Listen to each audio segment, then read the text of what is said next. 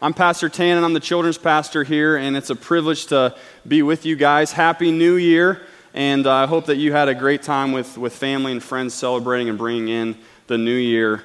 Over the couple months preceding December, we were in a series called Passport Christians, and we were going through the book of 1 Peter. And we took a break during the month of December and talked through the Christmas story.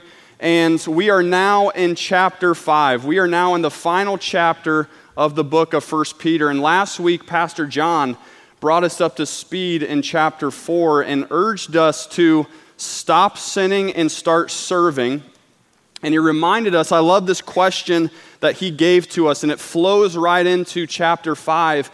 But he asked the question, if we lived with the urgency that Jesus was coming back today, that we firmly believe that in our hearts and our minds, that today was the day our Lord was going to return, how would that change the way that we are interacting with God and interacting with one another? It's a very challenging question. It brings a lot of perspective when we ask ourselves that question. And that same urgency Peter takes in to chapter 5. And he has a very important final lesson to give to these Christians who are being persecuted, who are suffering, who are facing incredible difficulties. Some of these Christians that he's writing to, they are losing their jobs because of their faith. Some of them are losing their homes because of their faith. And a lot of them will lose their lives because of their faith. But they will gladly give it because they know that following Jesus is worth more than anything.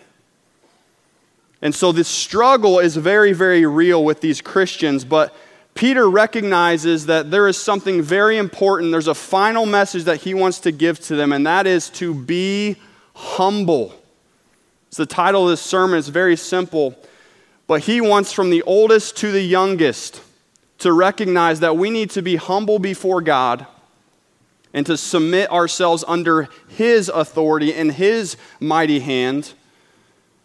And he wants us to be humbled towards one another as well, to see our need for one another. Because Peter realized that all of us have a sinful condition inside of our hearts that are bent on pride, that are bent on self-absorption.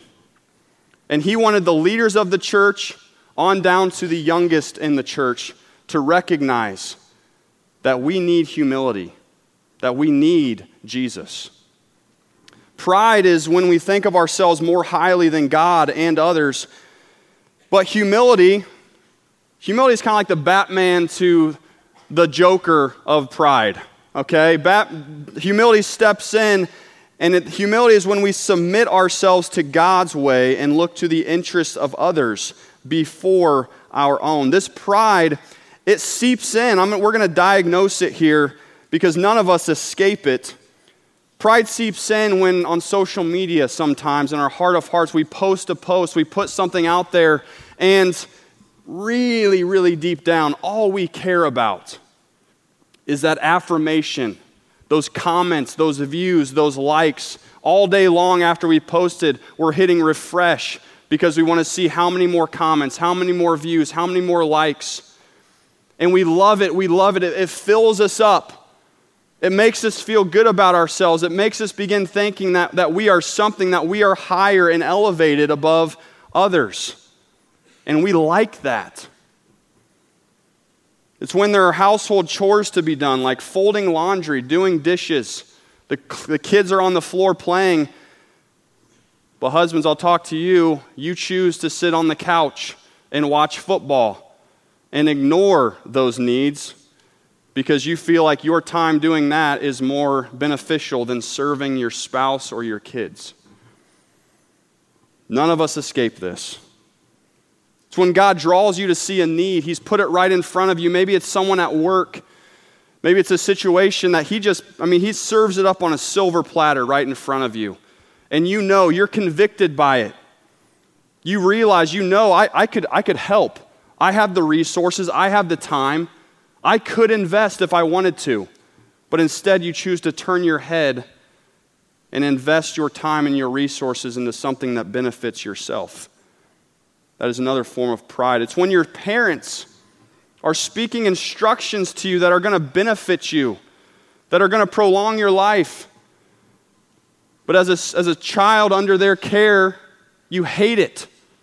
You argue against it. You get mad. You run out of the house. You run to your room. You slam the door, cussing them under your breath for how stupid they are and why they don't know what they're doing. I've been there. Praise God for grateful and patient parents. It's when you deeply worry and stress about situations that are outside of your control. It's when you stay up at night thinking and fretting and sweating over the problems that you're encountering. We're going to get to that later on in the chapter, but that is also a form of pride that says, I can carry these burdens, that I have the strength to carry these burdens. And we fail to trust and we fail to relinquish them and humble ourselves before God. It's me. When I go to the grocery store looking for a special kind of frosting, and it takes me 3 times as long because I refuse to ask for help. You go into the grocery store and there's a million aisles, and it's like, where on earth is this thing? I have no idea, but it's a premeditated thought that I will not ask anyone for help. I've got this. It's looking for directions. When my wife says, why don't I just pull it up on the GPS? And I say, no, I'll find it. I'll get it. We've all been there. But these subtle forms, we can laugh about that, but all of us in this room are susceptible, are tempted by pride. We all desire in some shape or fashion to self-absorb and to think more about ourselves than others. That is the bent that all of us are born with, and that Peter is addressing to this church. Peter wants all of them to know, from the leaders to the youngest, to be humble and to recognize that humility in Christ will move us to flourishing leadership, obedience, and trust. If you guys brought your Bibles with me, we're going to unpack chapter 5 and we're going to read it together. And so if you all stand with me, we're going to read chapter 5, verses 1 through 11 this morning. And if you didn't bring a Bible, or you would like a Bible, our ushers are coming down the aisle and they would be glad to pass one off to you as a gift from our church. You can hang on to that copy if you need one. But 1 Peter chapter 5, we're going to read to verse 11. Ready? Read. To the elders among you I appeal as a fellow elder and a witness of Christ's sufferings, who also will share in the glory to be revealed.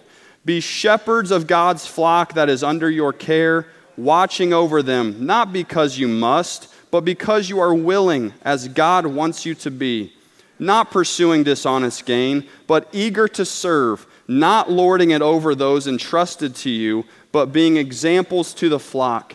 And when the chief shepherd appears, you will receive the crown of glory that will never fade away.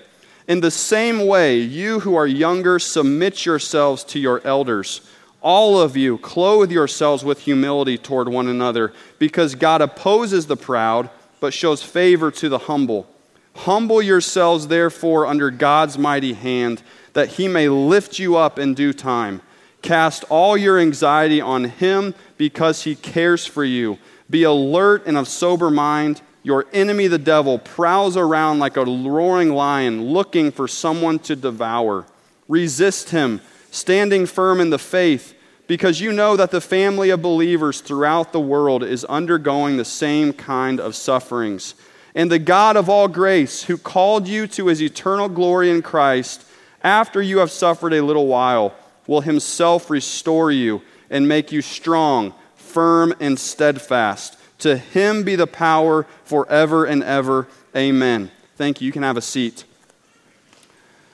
The first group that Peter is acknowledging and addressing in this final chapter are the leaders of the church. He's exhorting them, he's encouraging them to be humble in their leadership. And the great news for leaders, and he gets to this in verse 4, is that the reason for this humility in both our leadership and our following and our trust, the model for that humility, comes directly from our Savior Jesus, who Paul in Philippians 2 said humbled himself to the point of death, even death on a cross. Goes on to say that therefore God has highly exalted him, that at his name every knee should bow on heaven and on earth and under the earth. Jesus is the one that has ran the race perfectly. He has modeled this humility perfectly. He is the good shepherd that he wants the leaders of this church to look to as they lead the flock, the followers of God that he has placed in front of them.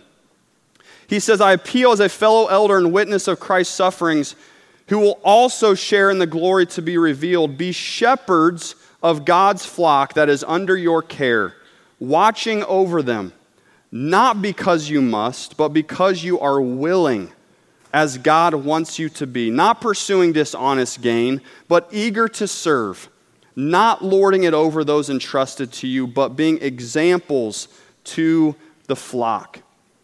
Good leaders do not domineer their leadership onto others. Good leaders are example that others want to follow. My coach at Grace College, where I played basketball, Coach Jim Kessler, one of the greatest leaders that I've ever met in my life. I would run through a brick wall. If he wanted me to do it, I would do it. Because he was an example. He was a man that I looked at and I said, you know what, when I'm 65 years old, if I was just like him, I would praise God. I wanted to be like him. He loved me with everything in him. He was hard on me. He kicked me out of practice multiple times. And he let me know about it afterwards. But I never questioned his love for me. I never questioned his care for me. I never questioned his character and his trustworthiness. And most of all, his humility that he displayed to me and my teammates. And it drew me to a place where I wanted to follow him. I never had to follow him. And good leaders recognize that they don't domineer. They don't have to domineer their leadership. They don't have to dominate. They don't have to force people to come and follow. They recognize that as they look to Jesus, as they follow his example of humility, and as they exemplify that service to their people, that the flock will follow them because they want to, not because they have to. Good leaders are willing to answer the call of duty. It's not an obligation, Peter is saying. These leaders, these elders of the church, they are not going to be men that just kind of stand back in the shadows and say, you know what, I guess I'll do it if I have to. I guess if no one else is signing up, then I guess you can sign my name to the sheet. Like that's not what Peter is saying here. He's saying elders of the flock are willing, leaders are willing to step forward by faith to answer the call of duty. They are men who are trustworthy to the people they lead. They are honest. They are transparent. They are eager to meet the needs by the wisdom and strength that God gives. They're examples that others want to follow, and they are humbled under the chief shepherd leader that they serve. One of the privileges that I have is being able to rub shoulders on a daily basis with guys like Pastor Jim and Pastor John and Pastor Mike and Pastor Jordan and Pastor Charlie. I love those guys. I've had to bend pretty low, but John and those guys have just they've taken me under their wing. My back is kind of starting to hurt a little bit, but I look up to those guys with everything in me. They are men, they are leaders that embody these characteristics that Peter is talking about. And as I was looking through this passage this week, I was just filled with gratefulness that we have leaders in this church that I serve alongside men who are not perfect by any stretch of the imagination, but are men that are faithful and love Christ with all their hearts and love you with everything in them. For many of you, as I look at your faces, we've cried for you. We've prayed for all of you. We've hurt with a lot of you in your loss. We think about you all the time. There is not a day that goes by where your faces and your situations do not cross in front of our minds. But it is a blessing, and we count it a privilege as your pastors to serve you and to point you to Jesus. And my recommendation as Peter goes on here is we need one another. Humility looks at the community of believers and it steps into your life and it says, you need one another. And so God has appointed leaders. He has appointed elders to the flock to shepherd and to guide. I grew up on a sheep farm. And funny enough, I was a literal shepherd for a lot of my life. And for all of us, leaders, those in the congregation, all of us are sheep. And guess what? Sheep are the stupidest animal on the planet. We need guidance. We need help.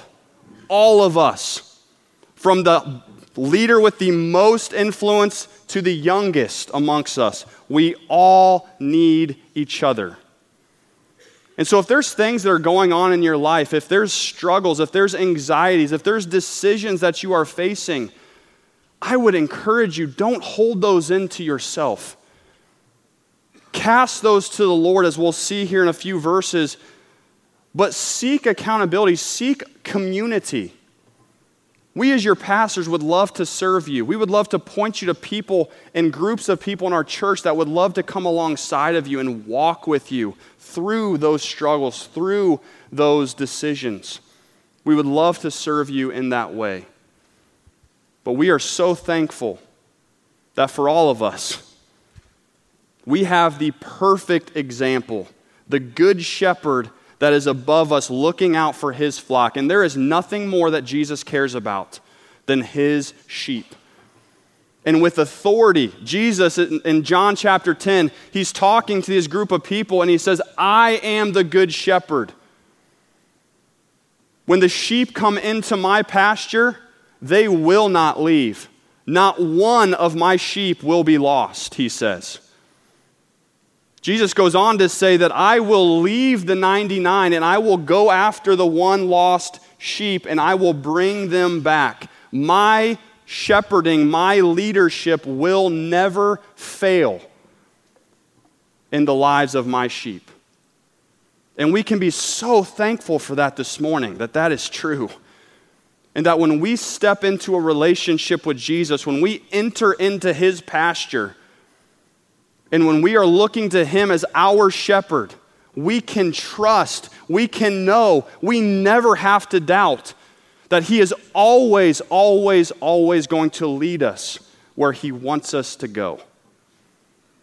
It might not look exactly the way we planned, because there might be times when we try to flee, where we're going to stumble and fall, we're going to rebel. But he will bring us back with a strong and mighty hand. And he will redeem us and restore us. And we can, with confidence, know that one day he is going to return and bring us back to him. And he will be with us forever. That humility is exactly what Peter is telling these leaders to embody and to follow.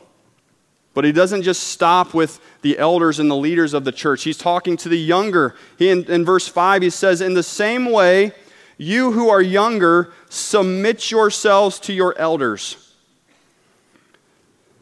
Now, in humility, I would consider myself probably young on the younger spectrum here.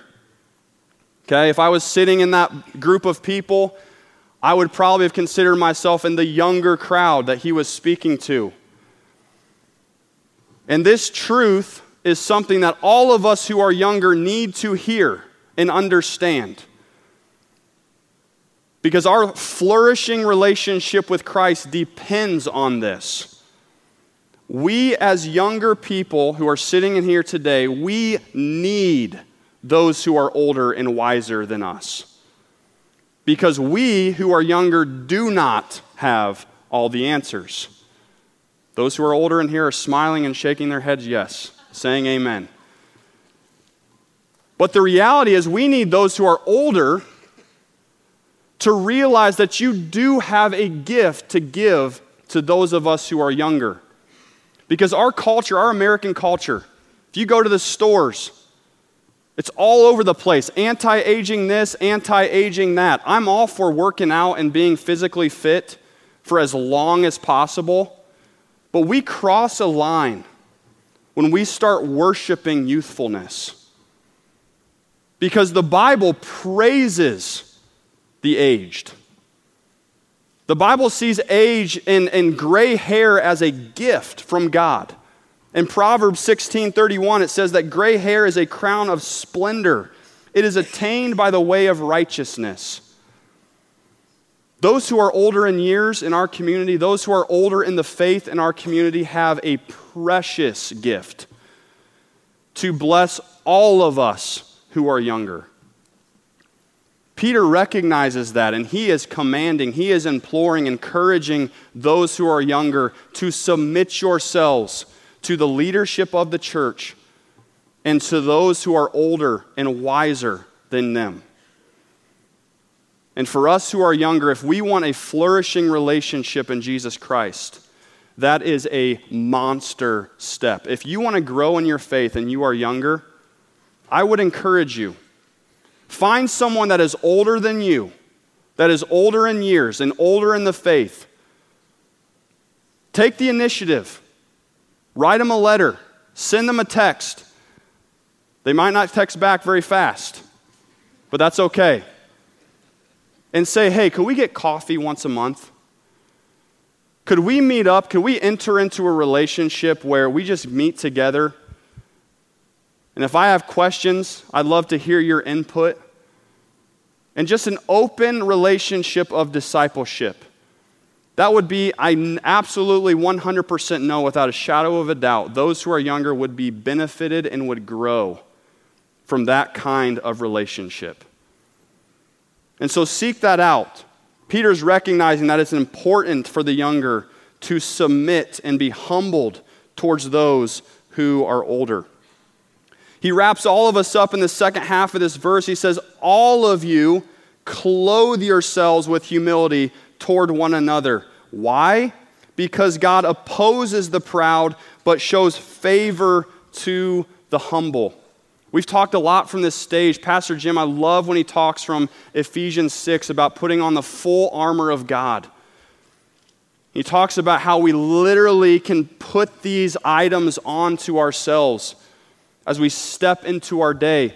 Peter is saying we need to clothe ourselves every morning with humility. All of us.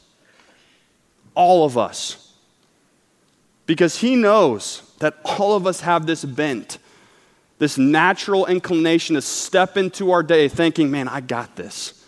I've got this all together, and I'm ready to roll.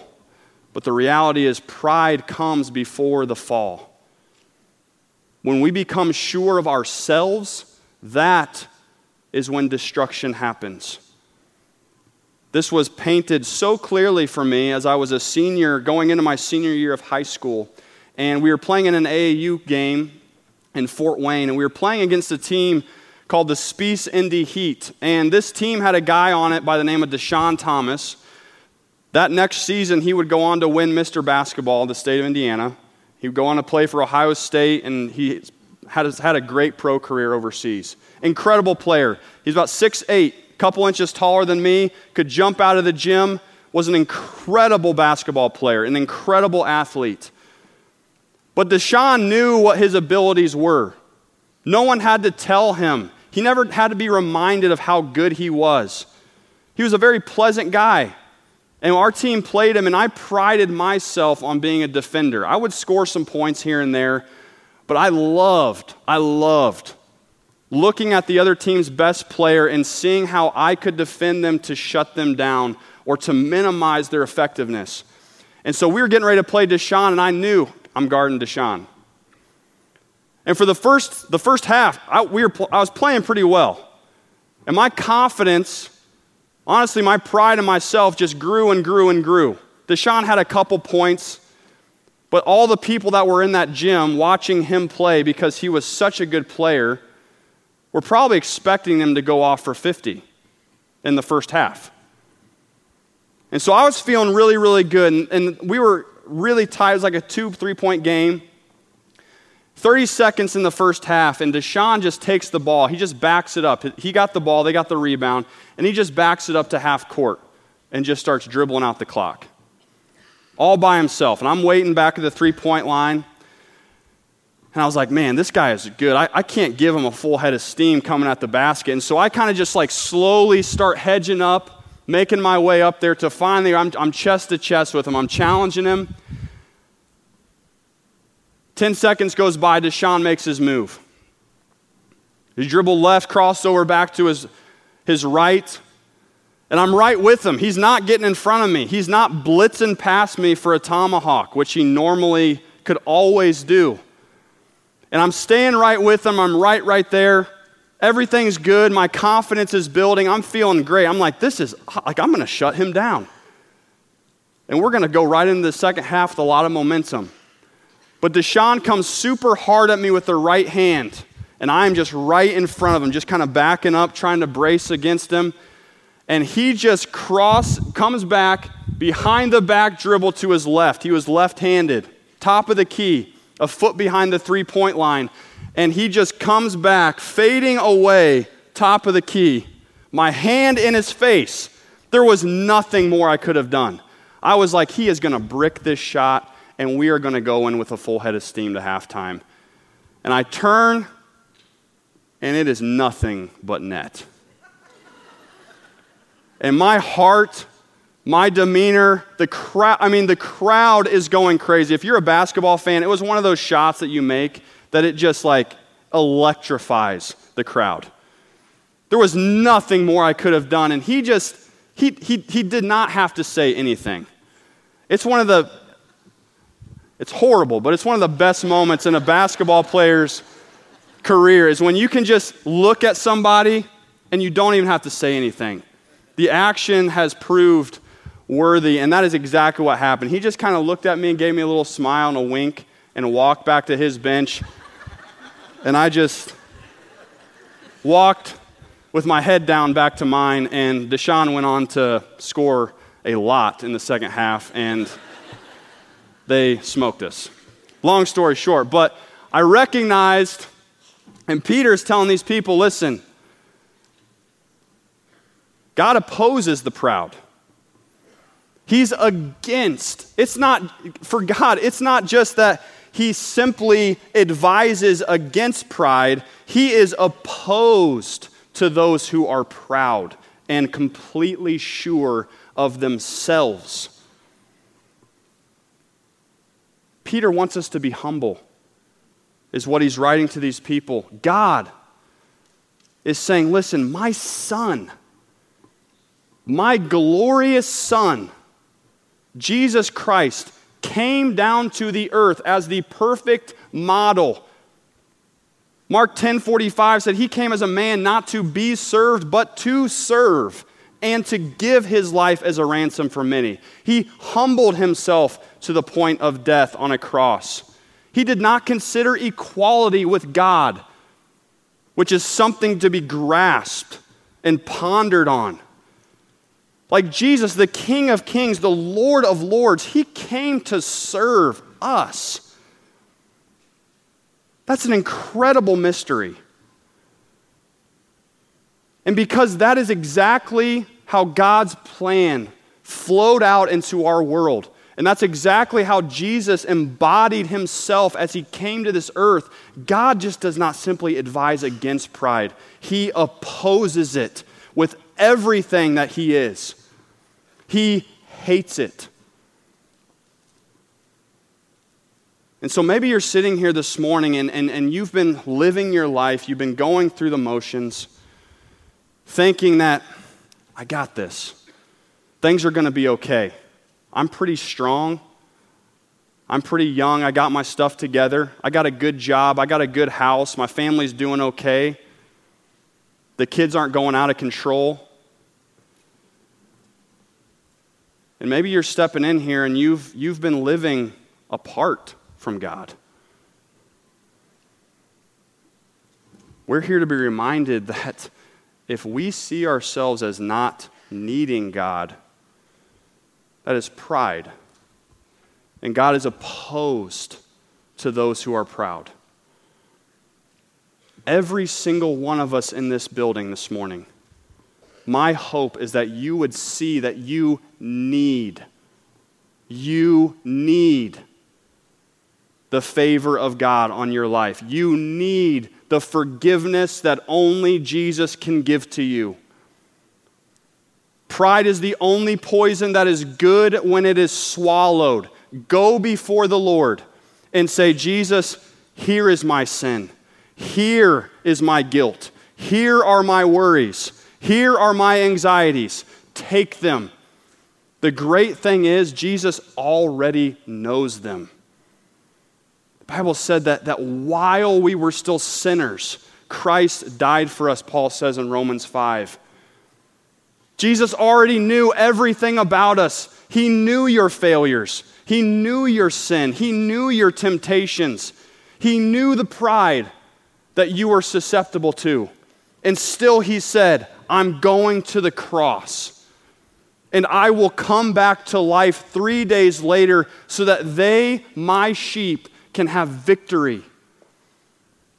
So that they, my sheep, can have my favor and my grace every single day that they wake up to face the trials and the situations that they will encounter and endure.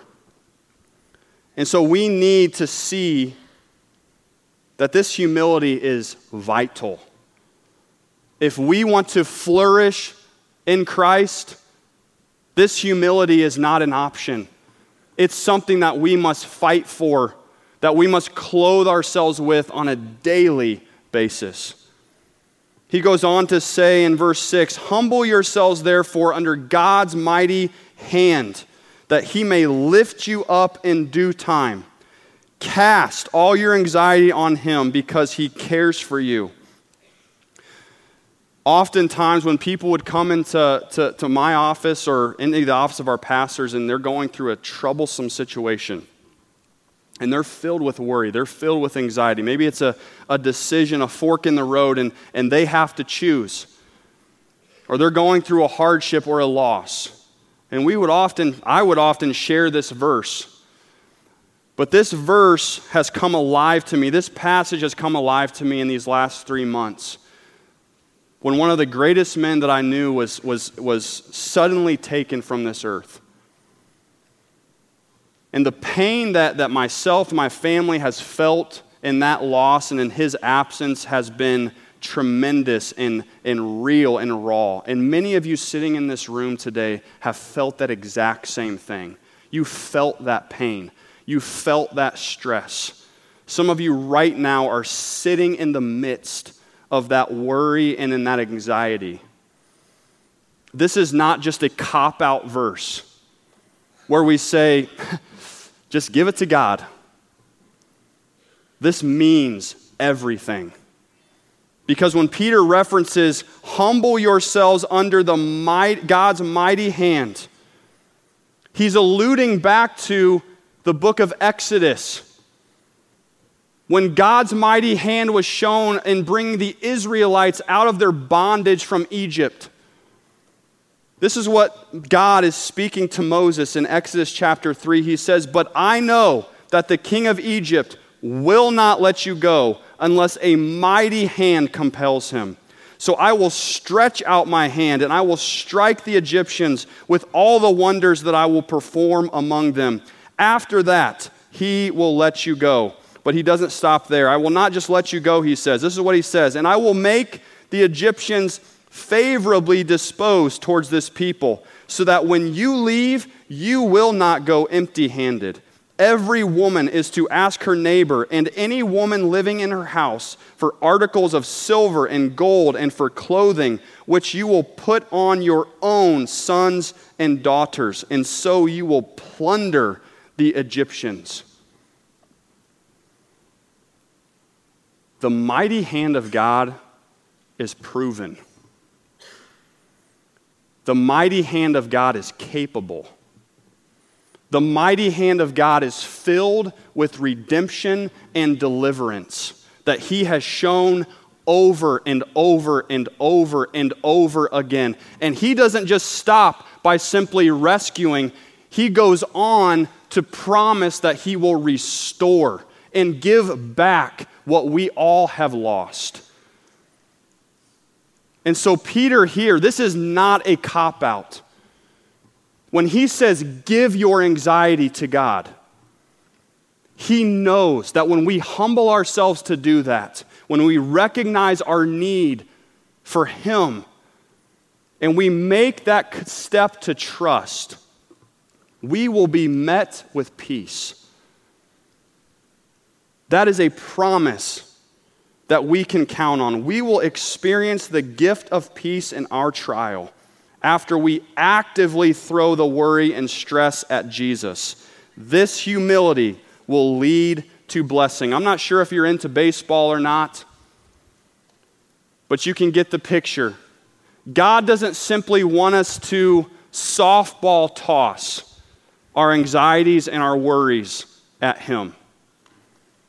He doesn't want us to just simply take our sin and the things that we've been struggling with and being anxious over and just kind of say, oh, here, God, here you go. Ugh. He wants you to wad those things up. He wants you to get on your knees before him, and he wants you to chuck a 99-mile-an-hour fastball straight to heaven. That's what this casting means. It's not simply a soft toss. It is a hurl. Because we are not strong enough to carry them. If we choose to carry them in our pride, if we say, man, I got this, I am strong enough, I can handle this on my own. I don't need to give them to God. I don't need the community of believers. If that is where we stand, we will fall. Because we are not strong enough on our own. God wants it, and his mighty hand is capable of receiving it and driving you to redemption and deliverance. That is what he promises. He goes on to talk, and he urges us, he reminds us that we are to be alert and sober-minded. Your enemy, the devil, prowls around like a roaring lion looking for someone to devour. Satan wants to isolate you. That is his mission. He wants you to begin thinking that you are okay, that you have what it takes.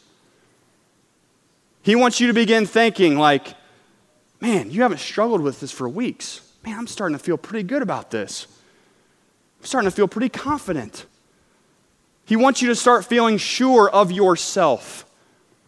Because he knows that when you start drawing away from your dependence on the grace of God and your dependence on the body of believers, he has you exactly where he wants you.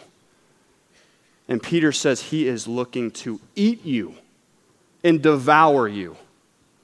So stand firm together in humility, seeing your need for him and seeing your need for one another. The two go together. The attitude of, all I need is God and I don't need any of you, that is a total lie. Jesus says, if you love me, you will love my people. Our reflection for our dependence on one another and our dependence for loving and humbling ourselves to one another is a reflection of our relationship with God. We are stronger when we are together I love our church in that we have women's ministries like Training Camp and men's ministries like Fight Club, where we create these communities of fellowship and accountability. We need those. Because he goes on to say, remember, there are believers all around the world that are undergoing the same kinds of sufferings as you. You are not alone in your sufferings. You are not alone in your struggles. Isn't it comforting to know when you are going through hell on earth that you can look across an aisle and you can know, man, they're with me. I'm not alone. At Rhoda Hill in Winona Lake, every preseason conditioning, we had to run that awful, awful hill to get in shape for the long, grueling season. And I can assure you, every single preseason conditioning, I was on the sideline in the bushes puking my guts out because I felt like I could not keep going. But even as I was on my knees in the bushes puking my guts out, there was something comforting knowing that I looked out and, man, my brothers are with me in this. They are hurting with me. They are struggling with me. And you feel strong in that. It brings you up to your feet and says, I'm going to keep going because they are with me. And that's what Peter's reminding these Christians of. You are not alone, and we need each other. Humility in Christ will lead us to flourishing leadership, obedience towards one another, and trust in Him. Some things that we can take away this morning as he goes on to wrap up this incredible letter. He sums up his entire mission in verse 12. He says, I write to you briefly, encouraging you and testifying that this is the true grace of God. Stand fast in it. And he ends by saying, peace to all of you who are in Christ.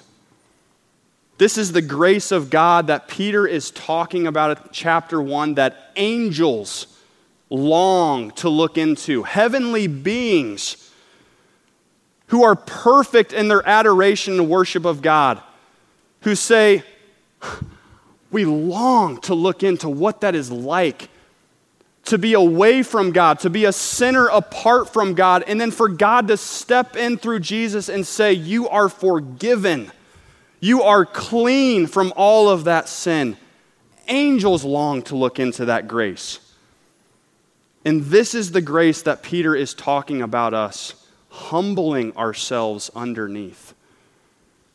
Don't you want to humble yourself under that grace today? Don't you want to don't you want to hurl and give all of your worries and your anxiety and your sin to Him? Because He cares for you. He wants you to receive that truth this morning. In closing, if you have a position of leadership, as we wrap this up, as we look to step away from this, some points to consider: that if you have a position of leadership, lead willingly, honestly, eagerly. Be an example that you would want others to follow. Find someone younger in years and in the faith that you personally could pour your wisdom into. If you are younger in years, humble yourself to realize you don't have all the answers. You need help. Seek help from those who are older and wiser than you, and you will flourish. Throw your worries at Jesus. Give Him the position to care for you and restore you. Fight sin through submitting yourself to God's truth and the honest accountability of community. And remember, be encouraged that we have a living hope in Jesus Christ. He is not a dead hope. I talk to our kids all the time about that. Jesus is not a dead hope. He is a living hope because He is alive. He conquered death. He conquered sin. And because of that, we can always and forever look to Him, because the dominion, His power will reign forever and ever. And to that we can say amen. And we can be encouraged by that this morning. I want to lift your eyes because in our world today and all the crazy stuff that's happening, the crazy stuff that was happening in our audience's life in 1 Peter, and the crazy stuff that's happening in our lives, the struggles, the pain that you have, this is not the end. This is not our home. And because of the living hope of Christ, this is what he promises. Then I saw a new heaven and a new earth, for the first heaven and the first earth had passed away, and there was no longer any sea. I saw the holy city, the new Jerusalem, coming down out of heaven from God, prepared as a bride, beautifully dressed for her husband. And I heard a loud voice from the throne saying, "Look, God's dwelling place is now among the people, and he will dwell with them. They will be his people, and God himself will be with them and be their God. He will wipe every tear from their eyes. There will be no more death, or mourning, or crying, or pain, for the old order of things has passed away." Isn't that beautiful? Don't you want that? Don't you want to long for that more and more and more in your life? Because as we humble ourselves to that grace, to that hope, to that Lord, we will be drawn to humble ourselves to one another. We will be drawn to lift our eyes from ourselves, and we will be drawn to serve and love one another just as Christ wants us to. Humility in Christ will lead to flourishing leadership, obedience, and truth. Would you pray with me? Lord, God, we long for that day when you will come and you will restore us. You will make us new. You will be with us, and we will see your face. God, I pray that that hope, that joy would fill our hearts this morning. I pray that that would give us a greater love for you. I pray that that would draw us to humble ourselves before you, and that that would lead us to humble ourselves, to serve and to love one another, from the leader to the youngest. Grow us in our love for you and for one another. We pray in Christ's name. Amen.